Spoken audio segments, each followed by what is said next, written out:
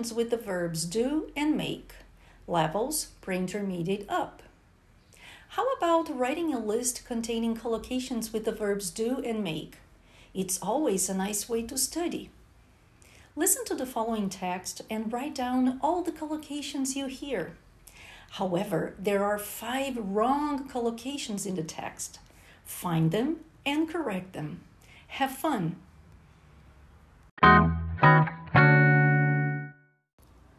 She works hard every day, always trying to make her best. Her work routine is packed with activities, and she usually has some tough decisions to make. Because of emails and text messages, she doesn't do many phone calls. The reports she does are usually emailed to her colleagues and clients. She makes business with people from many different countries, and her company often makes good deals.